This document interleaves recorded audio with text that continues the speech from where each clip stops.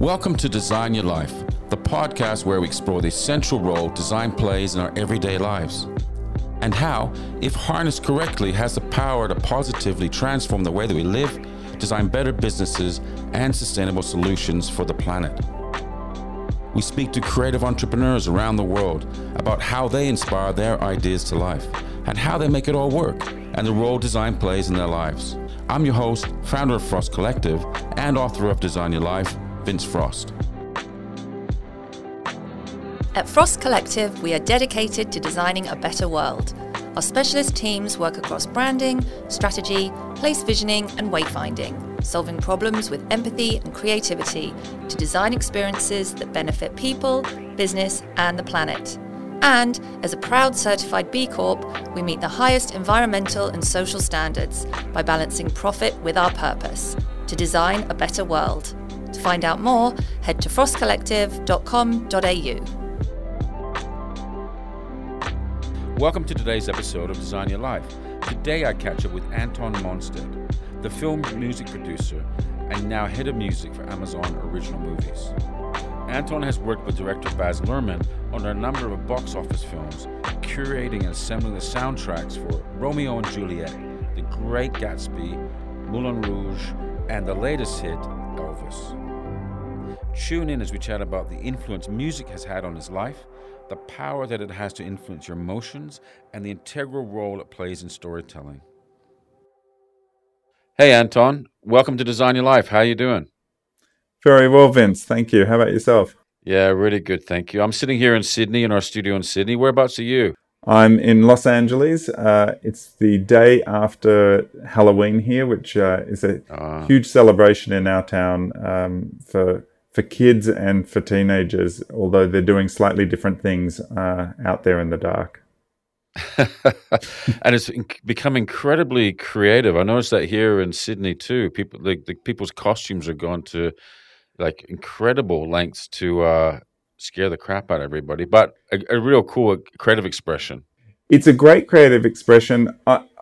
I approach it with some skepticism. I'm Australian. I grew up in Australia thinking Halloween was a kind of it was just not culturally as sort of immediate as it is when you come and live in the States and you go up to. It's the kickoff to the holiday season, and people put a lot of efforts into their costumes. And we had some trick-or-treaters come to our door last night. There were a bunch of art students from the high school, and their installation was to come as the painting of Edvard Munch's The Scream, but they had somebody who knelt down in front and did the scream face, and then somebody who held the backdrop behind them, and it was beautiful. And so yes, to the point of creativity, I had to award them. They won Halloween 2022 in my book. Well, it's funny. It's a good segue to how we met, because we met in a wonderful little street in Bondi Junction called Mill Hill Road. I moved into that street, and on a quiet day, and I soon realized after a couple of days that it was a family street, and you lived on that street with your kids, and Halloween was massive on that street. The whole area seemed to come to our road and do trick or treating, which is really, really cool.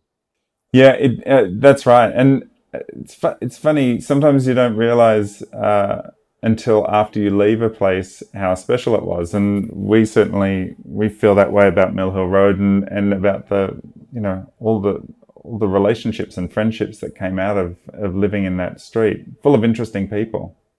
Yeah, real mixture of people, which is really, really cool. How did you get into films? Because I'd obviously heard that you had worked with Baz Luhrmann, the director, legendary Australian director, on 5 kind of seriously influential films. How did your career begin? Because I actually don't even know the story, so this would be interesting to hear. I'll try and tell it succinctly, because this is one I can really string it out for an entire dinner party conversation if you need me to. But look, I did a Bachelor of Arts. And I did an honours year in narrative theory, and I was kicking around at the end of my degree. I didn't have a lot of direction. or really know what I wanted to do. I harbored a bit of a private dream that one day I might work in the movies, but I didn't know where I would be useful to do that. And Nikki, my wife, who at the time was my girlfriend, she was in her 4th year of a design degree and had an internship with Baz Luhrmann and Catherine Martin.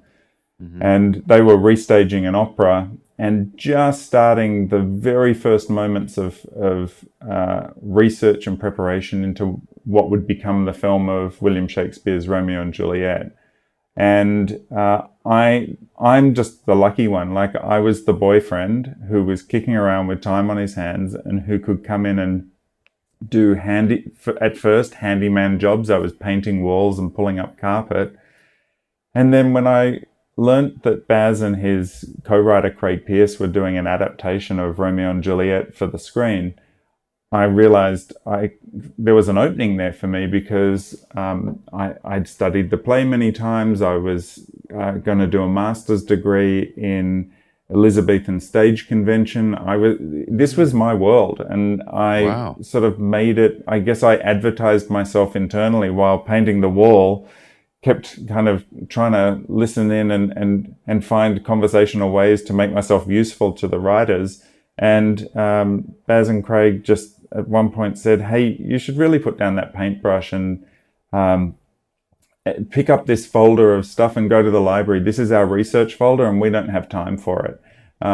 So that was my first entree. And then shortly after, Leonardo came down to Australia for a workshop to work on, because acting in Elizabethan is not easy, and particularly for a young man from Los Angeles. He had to know that he could perform the words that Shakespeare wrote in the way that they were written and designed, and that was something that brought him to Australia. And because we're quite close in age, I became Leo's minder while he was. I shouldn't say minder. I was his assistant while he was in Australia. But it was a fantastic job. They gave me a large. The producers gave me a large envelope of cash, the keys to a rental car, and a cell phone, or a mobile phone, which in those days I certainly did not have access to. So that helped to cement the path that we were on. And then Nikki and I were swept off into the world of that production. Wow, incredible! I mean, and then, I mean, obviously you've done many films since, and you've been working together for a long time. Obviously, you got a new role as head of music at Amazon Original Films, which is really exciting. We'll talk about that in a minute. But just talk more about how that role with Baz evolved. Well, I think on Romeo and Juliet, it was a small production. I mean, people's memory of that film is that it's that it was a big Hollywood film, which I suppose Baz, coming off the back of Strictly Ballroom, was now making a film with about four or five times the budget of Strictly Ballroom. But by Hollywood standards, this was a tiny film. And so we were a small team and we all wore lots of hats. And that was cool because I was Baz's assistant on the film. I was helping out with some of the typing and sort of script management stuff. And then this other sideline opened up for me, which was to be involved in the music, because we didn't have the budget for a music supervisor, but we had a great music team on that film. And we had a partnership with a record label, and we were all true believers in the film, and music became kind of my thing. And Baz was very, and has always been very, generous with me in terms of opening up opportunities and saying to me, if you think you want to do this, you can, I'll help you. You can do it, but you got to do it on your own. And so I guess Romeo and Juliet for me was a period of learning and training and understanding what it was to be a music supervisor, even though I didn't fulfill that role. But by the time Moulin Rouge came around, even though I was quite young, Baz hired me onto Moulin Rouge as the music supervisor, and we were off to the races. And that's been my career ever since. Is helping to tell helping to tell story through music. So how did you learn how to do that? Because is that just through your experience with Romeo and Juliet? Well, I think you have to love what you're working with. Like I love music, I love movies, and I particularly love it when filmmakers integrate music in the storytelling in ways that help. They help to tell the story by guiding your emotional response. Even at times when sometimes you can't even hear the music, or you don't perceive the music, but the music's there. And often if I like a film and I see it a second time, I'm usually really surprised that I go, oh, I didn't realize there was this much music in the film, because the first time around, the music was holding my hand and guiding me through the labyrinth of the story. Yeah. Well, I guess the latest film, the massive smash hit Elvis, is all about, I mean, music plays a major part in that. And listening to the album of the film, I love that Vegas Doja Cat. Is that how you say it? Doja Cat? Doja Cat. Oh, okay. Doja Cat. Doja. Oh, what is it? Doja or Doja? Doja Cat. Hound Dog, right? That is just, yeah. Or it's Vegas, but my God, that for me, that's mega. That song, was that commissioned specifically for the film? It was. It was commissioned for the film, and we approached Doja Cat and met with Doja Cat's music producer and talked about the idea of taking our version of Hound Dog that we'd recorded for the film, which is, I guess it's a representation of Big Mama Thornton's Hound Dog. We said, why don't you take this and use it just as an inspiration for a new song? And if you want to sample the Hound Dog, that would be great too. But at the same time, we wanted Doja Cat to translate the underlying sentiment of Hound Dog and translate the meaning of that song, which is, it's an old song, and bring it into the world of the contemporary audience who would be seeing the film. And we use it on screen in the same way. We use it as a sort of, as a way to tie two worlds together. It's the world of the audience in 2022, and it's the world of Elvis walking Beale Street in 1953 or 54. And getting those two things to marry, that's one of the great things Baz does with music. He doesn't care whether music's anachronistic in its use. We did it in Gatsby, we did it in Moulin Rouge, we do it in Romeo and Juliet. Music can be an invisible bridge between different time periods, and it's exciting when you give yourself the license to do that, because the purist in me and the purist in the film audience out there is not expecting that, and they're not expecting to have a hip-hop beat invade the world of Elvis Presley. Yeah, I guess it's almost like you don't expect somebody else to be Elvis either, do you? Like you just can't imagine another actor playing that role. That's exactly right. I think the great achievement of that film really is Austin Butler's performance. He becomes Elvis Presley for the audience in the first couple of minutes of that film, and there's sort of no turning back. And that's a massive undertaking for an actor. And it's incredible. I watched it twice now. I don't often watch films twice, but I actually enjoyed it even more so the second time. And the music throughout that film is just spectacular. I mean, it really is. I mean, how did you guys marry that all together like that? I mean, what came first? Was it the visuals that came first, or the music, or how does it work? I guess you'd say that Baz is a pretty immersive filmmaker. Working on a Baz Luhrmann film is not so different from watching one.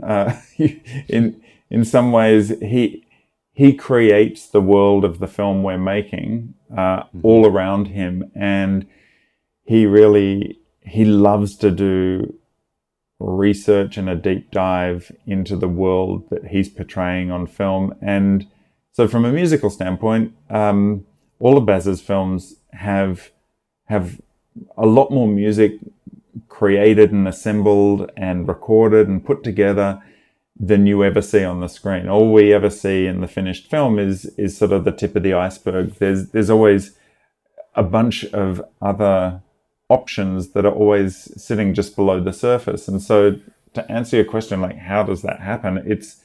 It's sort of by jumping into the ocean of music and musical references and musical influences that relate to Elvis Presley, and doing it in a very genuine way. And also diving into there's a vast vault of material that's Elvis Presley's recordings. He recorded, I think, over 900 songs, which is like, over the course of a career, like that's a lot of music. And for every song, there's 20 outtakes, and there was mountains of material to dive into. So what you see on the screen at the end is, and what we hear is the kind of a selection of choices that have been made along the way, from often a much longer cut of the film that gets kind of compressed. And so you have to throw out a lot of good stuff. It's not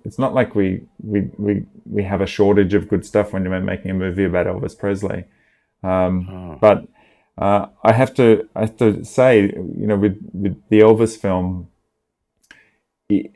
that was a big music team, and it's a big music team effort. And we have an executive music producer who's overseeing the recording and production of the music, and Elliot Wheeler, was also the composer on the film. And then we had another music producer in Nashville, Dave Cobb, and we had 2 music editors working on the film. There's a big sort of big team of people all pulling in the same direction to get all this stuff done.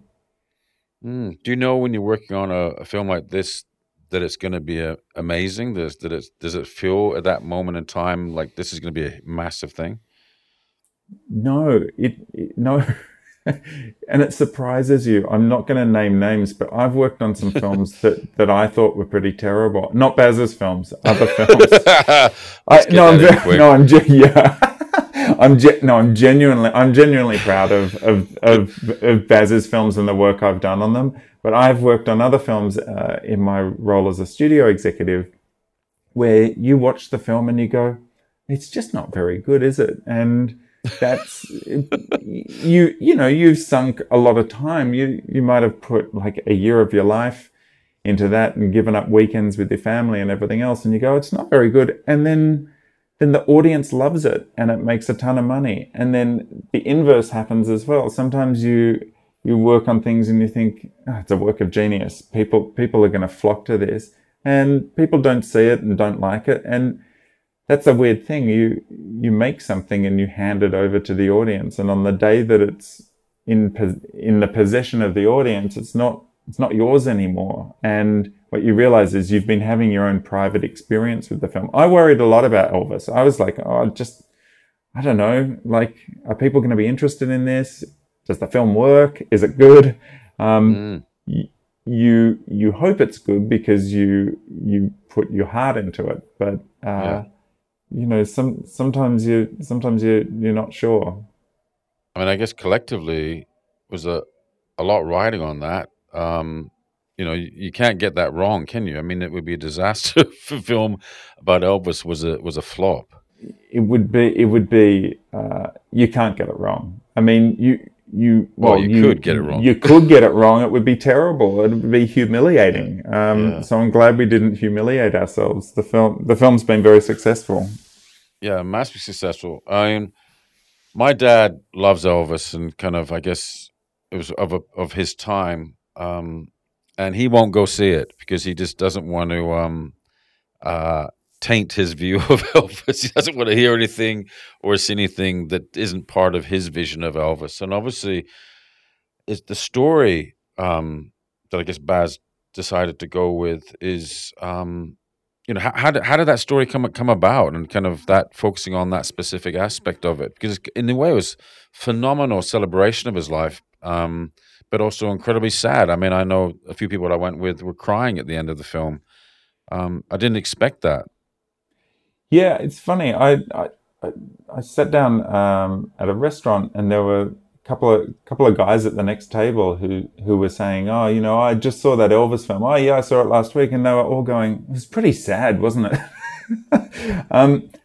Well, look, how do you decide what story to tell is a tricky one, because I would say with Elvis's life is sort of pretty operatic. Like if you read the biographies of Elvis, you realize he had like a really big life with big ups and downs. And if you were going to do a true telling of Elvis's life, it would take 42 years to do that.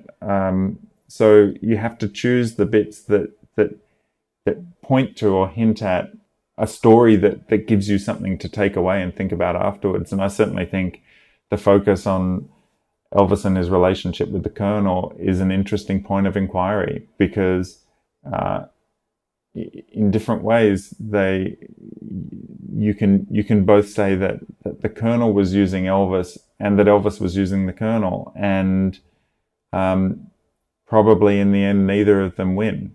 And that's partly why it's an operatic tragedy of a story.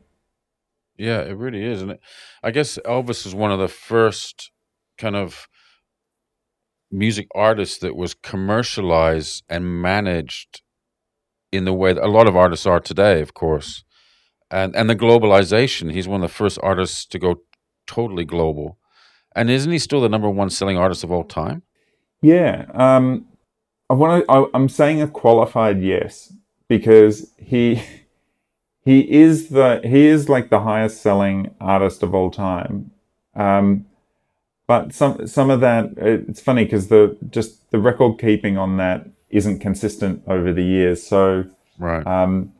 To some degree, it's interesting. It seems to be pretty well accepted, and everybody kind of agrees it's Elvis, the greatest selling artist of all time. But it also, I think it fits in nicely with the mythology we have around Elvis, and that we have around great performers like Elvis, like Michael Jackson's another one, obviously, who they're mythologized because everything about them is a superlative, and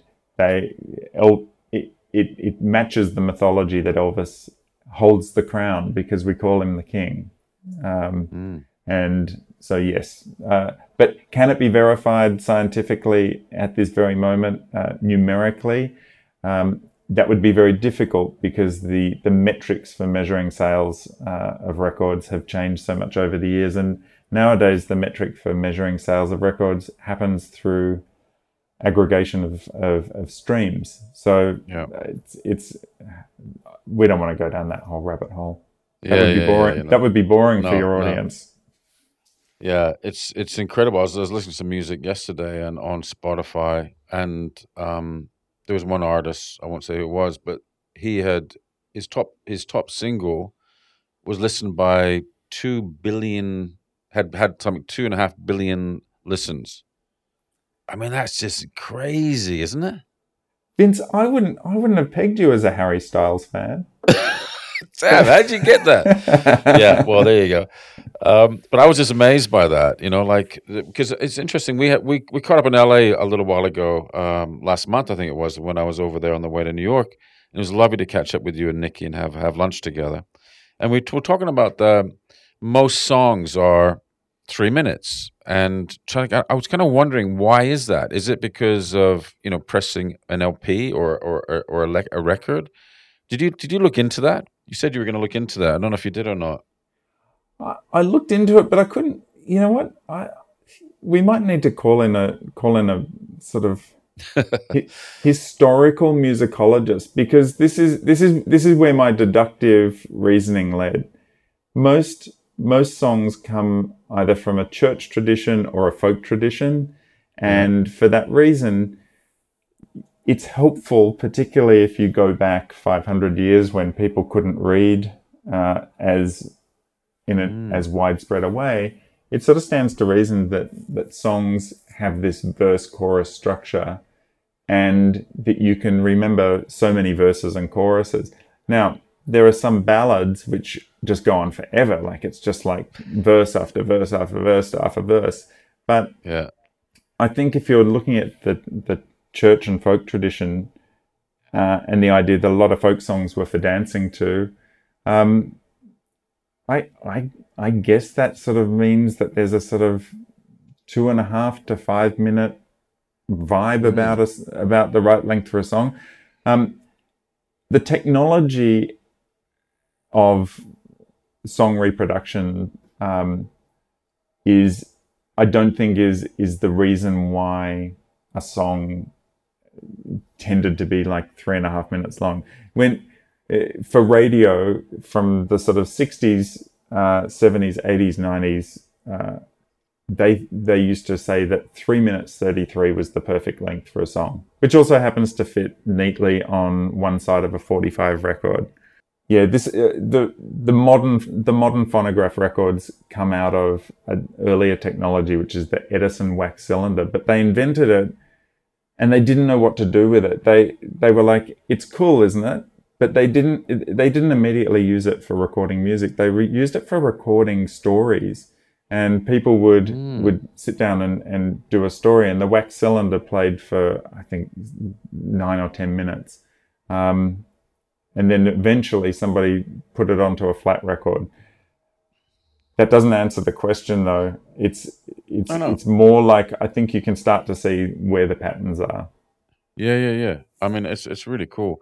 I mean, music plays such an important part in our lives as human beings. Music is vital, I think, and makes or breaks my life. It's like it also, certain songs during certain parts of times in your life are profound and can help you through tough times and help you celebrate good times and etc. So what's your favorite music?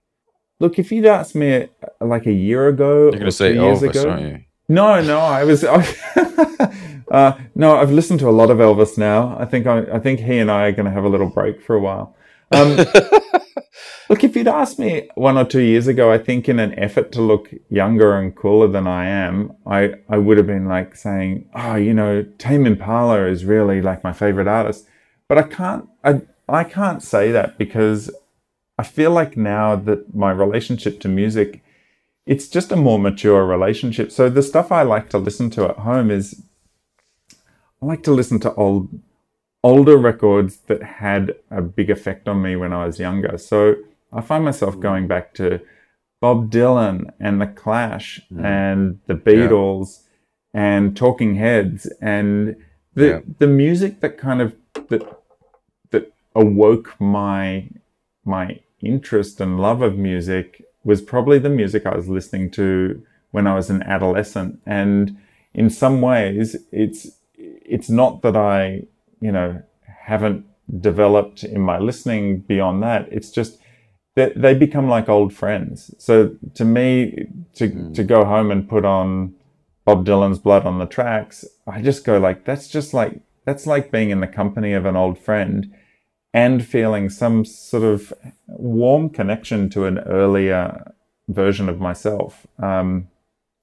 Which sounds a bit self-centered. I don't mean it to. It's just, it's, you look for, I think it's one of the things you look for in music is for it to comfort or inspire you. And it's great. It's great to have those old records that you loved then and you love now. Yeah, it's a similar kind of, the music you just mentioned is very much my taste as well. And that's, I guess, through growing up in Canada, my dad played that music, the Beatles and the albums, the vinyl, and in the order that they were laid out on the album too. So when I now listen to Spotify and you play, you know, a Beatles album and you play and it's kind of shuffle, it kind of freaks me out because I knew every single song in the order. I knew the gap between the songs, and that was so important. I don't know. We've lost that now. I don't know if it's a better thing because of that. I don't know. What do you think about that? That kind of the shuffle, kind of random, endless opportunities of music now that we have. Yeah, I mean, I use Spotify like all day long in my professional life, and I love the convenience of being able to build playlists, and I love the convenience of shuffling music. But I'm with you. Like when I listen to a record I really know, not only do I know the order, but exactly as you say, like I know exactly how long the gap is between each song, and that's part of your experience of it. It's like it's just like you're going on a walk with that record. Even if you're sitting on the couch, you're communing with it. And yeah, something to me is lost in this era where people aren't listening to albums. But I also have faith. I think that's just a cycle, and somebody sooner or later is going to make, you know, the great album of the 2020s, and then people will follow that, and other people will make great albums. And it's at the moment it's a slightly lost format. You think about Dark Side of the Moon. If you put that on shuffle, it would make no sense. And that music just, it sounds great because you're forced to listen to 42 or 45 minutes of music in a sitting that all relates, one song relates to the next, and it's got a flow to it. So yeah, I'm a fan. You must have met some incredible musicians and artists in your career today. Who have you met over the years? Look, I mean, I think the people who have made the biggest impression on me are the ones, because otherwise it just becomes like, well, you know, who haven't I met? I think the people who made the biggest impression on me are the ones who every so often you work with a musician and you go, oh man, they've been touched by the music gods, or the music spirit is speaking through them. We did a film score, and Herbie Hancock came in and played piano on it. Oh, wow. A few years ago, and that was one of those moments where you just, and Herbie Hancock, who I mean, I think he was like 80 or 82. You know, he was not young, but he came in and played so beautifully, and you go, oh, he's at a level of virtuosity that is far and above everybody else. And there's a guitarist who plays all of the big Hollywood sessions here in LA named George Deering. And when I worked at Fox, I would go down to the scoring stage in the hope of hearing him play, because he's just this incredible player. And wow, another person who I've worked with on several films is the composer Craig Armstrong. And he's another one who considered a piano, and just, to him, he's just noodling. Like he's just finding notes that sound pleasing to him in the moment. But if you happen to be in the room, you know, you can suddenly find yourself, you know, with tears running down your cheeks. And so even though, you know, well, I guess Herbie Hancock's a household name, but you know, most of the great players that we get to work with in the film music business are not as well known to the rest of the world, but they are a voice in the music that we all relate to when we watch a movie. And you worked with Jay-Z on The Great Gatsby? Yeah, we did, and he helped us. We went to him and asked him to I guess take on the idea that we could translate jazz of the 1920s into hip hop, and in a very Baz way, find a kind of translation between sort of the edgy black street music of the 1920s and the edgy black street music of today. Although probably, I guess we made Gatsby in 2013, hip hop was no longer quite such an edgy black street music, but nonetheless, there is a parallel there, and Jay-Z was sort of our translator in chief, and also, I mean, he probably helped us in ways that we didn't even see, because we would play ideas to him and he'd say, "You can't have that song. You can't. You're not using that. I know what you're trying to do, but here, let me show you the right way to do this." And he was really good. He was really good at that. And because he's the chairman of the board, I mean, he's like, he is in many ways the kind of the presiding,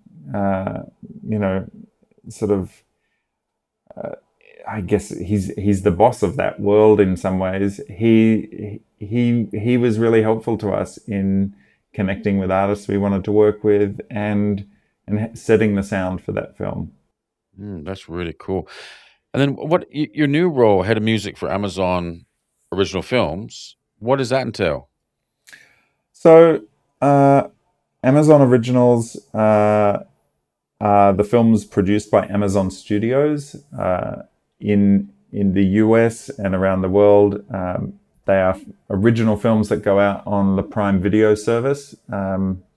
Anybody who has a Amazon Prime membership also has access to Prime Video. But in simple speak, I'm the head of a music department, and our job is to oversee every aspect of the music on all of the films we produce. And like Netflix and like Apple and other streaming platforms, we are in a period of huge expansion to create our own content and to create films, and I should say quality films and series. I don't oversee series; I just oversee the films, and I've got a team here, and we hire composers, we hire music supervisors, we license music. We make sure that the filmmakers are getting what they need musically, and that they're also getting kind of experience and guidance on how to go about populating their films with the right kind of music to tell the story that they want to tell. Wow. Do you think you could have done that role if you hadn't have done the films with Baz? I mean, there's obviously a natural progression now you look at it. I mean, I'm grateful for having done those films with Baz, because each one of them was such a heavy lift on music. And so now that I'm in a slightly different role where I'm supervising a team or I'm talking to music supervisors on the projects, I guess I've had a lot of miles on the road doing Baz's films and doing the films I oversaw when I was at Fox. But what I'm enjoying a bit more now is actually working with, I don't know how to put this without, because it's going to sound a bit goofy, but, I think I spent so much of my professional life feeling like I was sort of the young guy, and still learning and still on my way up. And then there does come a point where you kind of go, oh, actually, I know a lot of this stuff now, and it's probably on me to share some of that experience and share some of that knowledge, both with the team that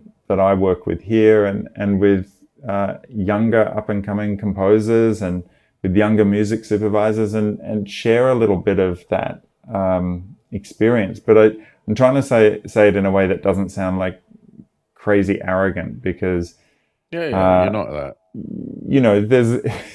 There's a side to that where I think people do go around and say, you got to listen to me because I know what I'm talking about.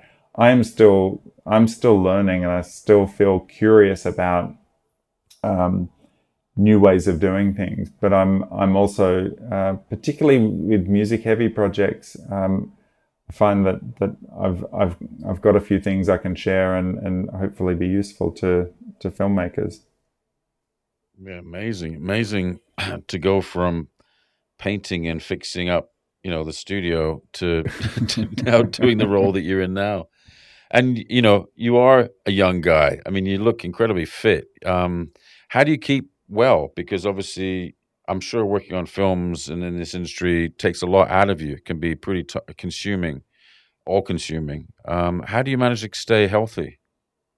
Well, that in Los Angeles, everybody's health obsessed, or at the very least, it's a pretty clean living town. But no, I do a lot of cycling with Nikki. We get out on our bikes most weekends and ride many miles. We just went up to Santa Barbara and did a 100-kilometer road race up there. So we're pretty into the cycling. And once you get into a sport like that, you realize it's better to keep yourself in okay condition, because when you slack off too much and you come back to it after a month, if you haven't ridden for a month, it just feels terrible. So we're definitely out on our bikes a couple of times a week.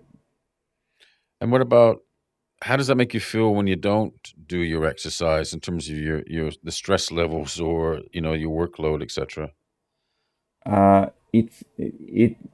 get a really noticeable difference, and I find I'm much better equipped to deal with the stress of work if I'm maintaining an exercise regime. And when we were doing Elvis, I couldn't exercise because we were in Queensland, and then we were in Sydney, and it's been so wet in Australia.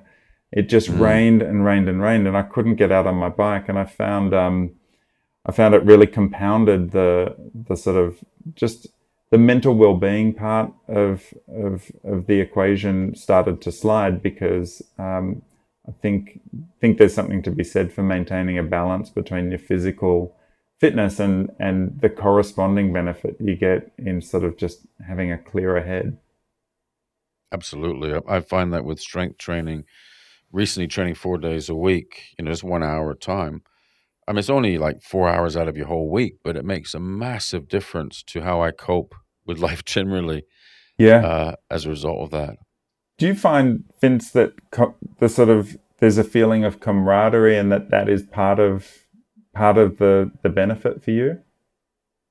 It actually is, because about I do kettlebell training down in Bondi with a bunch of guys. About 20 guys turn up. I mean, sometimes 3 come, sometimes 20, but it's just like no one's saying anything specifically, but they're just there to do the training. But they're kind of coming together, do their thing, and go. But there is the conversation, and knowing that we're all in life trying to make our way, and knowing that it's important for us to do that little bit each week. It just feels nice to feel like there's a lot of like-minded people that are going through similar things in life, ups and downs and stuff like that. And sometimes they share that. But I really like that. I just like that kind of shifting it from just being more human, I guess, Yeah, I get that too.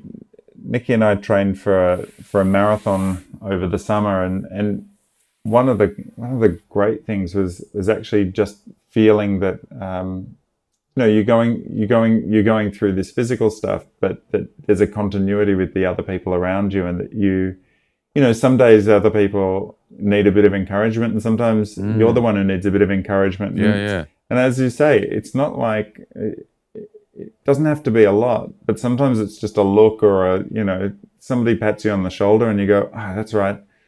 I'm not doing this alone, but it's not specific just to the training. It's good to feel that way in your life. Yeah, no, you're absolutely right. And so we have this WhatsApp group with our kettlebell guys, and I was just like thanking the guys the other day, just saying, hey, thank you for support, because actually, if they hadn't, kind of what you were saying, sometimes they call me up and say, hey, Vince, I just know you're a bit quiet the other day. Are you okay? I'm going, yeah. Thanks for asking, because I'm actually not okay. Blah, blah, blah. Or, just knowing that those guys are there and being supportive. Actually, I said to them the other day that I would have given up, 3 months in. I would have going, I can't do this. I would have found another excuse not to go. I would have been raining. I mean, work would get in the way or whatever. But this time, I think it is the support from the group that makes it actually much more doable for me and much more important, that it's actually thinking that it's training for life versus training for a specific goal. So I'm thinking long term.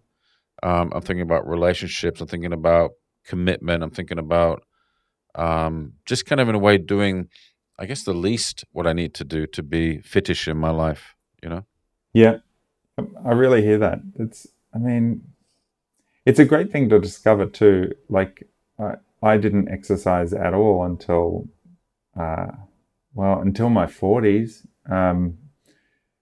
And discovering it sort of in middle adulthood has been like a light going on. I wish I'd gotten onto it sooner. I was just spent too many years working too hard or not putting any focus on it. And then at a certain point you realize, well, like, your body needs a bit of maintenance, but then it comes with this great side effect, which is community and just it's good for your spirit. Yeah, no, it really is. It's really good, especially if you find the thing that you love doing too. Well, look, it's been so cool to catch up with you, Anton. We're going to talk to ages about music. So where can people go to listen to what you love to listen to? They can go and they can look up my profile on Spotify, and I have a bunch of public playlists on there that I really just I put them up for myself. It's not really for other people, but then from time to time I will share these playlists with other people, because I get asked this question, which is like, what do you listen to? Now, the stuff on those playlists, if you just go fishing around in there, you'll see some of them are sort of themed playlists. I had this idea of a playlist, which I was like, what about a playlist that's kind of earthy and feels like you feel when you put on an old pair of jeans? And I stole a line from the Rolling Stones song Dead Flowers and called it Ragged Company. Have a look at that. That's the kind of, like, okay. There's no real purpose to this playlist other than it's the stuff I like to listen to when I'm at home or riding my bike, that sort of stuff. But other than that, I'm a bit of a bowerbird when it comes to looking for music. I go and I check out the public playlists of all the artists I like, and I learn stuff, and I listen to the BBC radio music shows endlessly, and that's a great place to pick up new music. Guy Garvey has a great show on BBC Six. That's a weekly must for me. There's good stuff out there. You've got to go out and sort of fish around for it. Yeah, absolutely. And if anyone wants to listen to our Design Your Life playlist too, that's on Spotify, which is about 9 hours worth of music. Keep adding to that. Have you designed your life? I want to say yes, because it sounds purposeful and aligned with you, Vince, and with your podcast. But don't do that. I don't know that I have designed my life. I've tried to make good decisions and good choices. Sometimes I've made them a little late, and I probably feel like there were things along the way I could have done a lot better. But I don't know. If designing comes down to making decisions, I'm still trying to make good decisions. So I suppose to some degree I am, but I don't think my life has followed a pattern or a design that I had early on, apart from being a teenager and loving American culture and dreaming that one day I would live in America. That's been an odd thing. If I could talk to my 15-year-old self, I think my 15-year-old self would be surprised to learn that I made it to America. Wow, that's really cool. Well, it probably was by design then, if that's something you dreamt about that you wanted to happen early on. I did dream about it. I just didn't think the doors would open in the right way to make that happen. I know it's an unpopular position, by the way. I know America, cops a lot of flack, deservedly, but there's a lot of great stuff about this place that I really love. Yeah, it's an amazing country. I really love LA too. A lot of people say they don't like it, but I think it's an amazing city. Yeah, me too. Must be cool to live there. It's cool. Yeah, LA's good. California's amazing. California as a state has everything, and I love it. Yeah, good. So we're not moving back to Sydney then? Maybe if it stops raining. Tell me. Anton, it's been really cool to have you on the podcast. Thank you so much, my friend. Thank you, Vince. It's been a pleasure. I love the Nikki and the kids, and we'll see you very soon, yeah? You bet. That'd be great. Good to see you. Thanks, Vince. Man.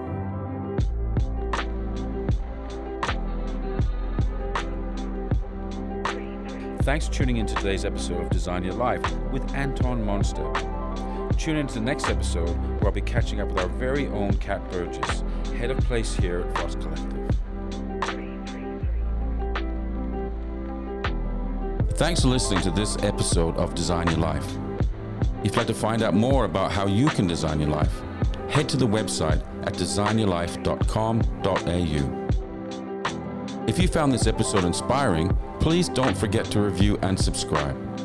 If you have any ideas or like to get in touch, we would love to hear from you. Send us an email at hello@frostcollective.com.au.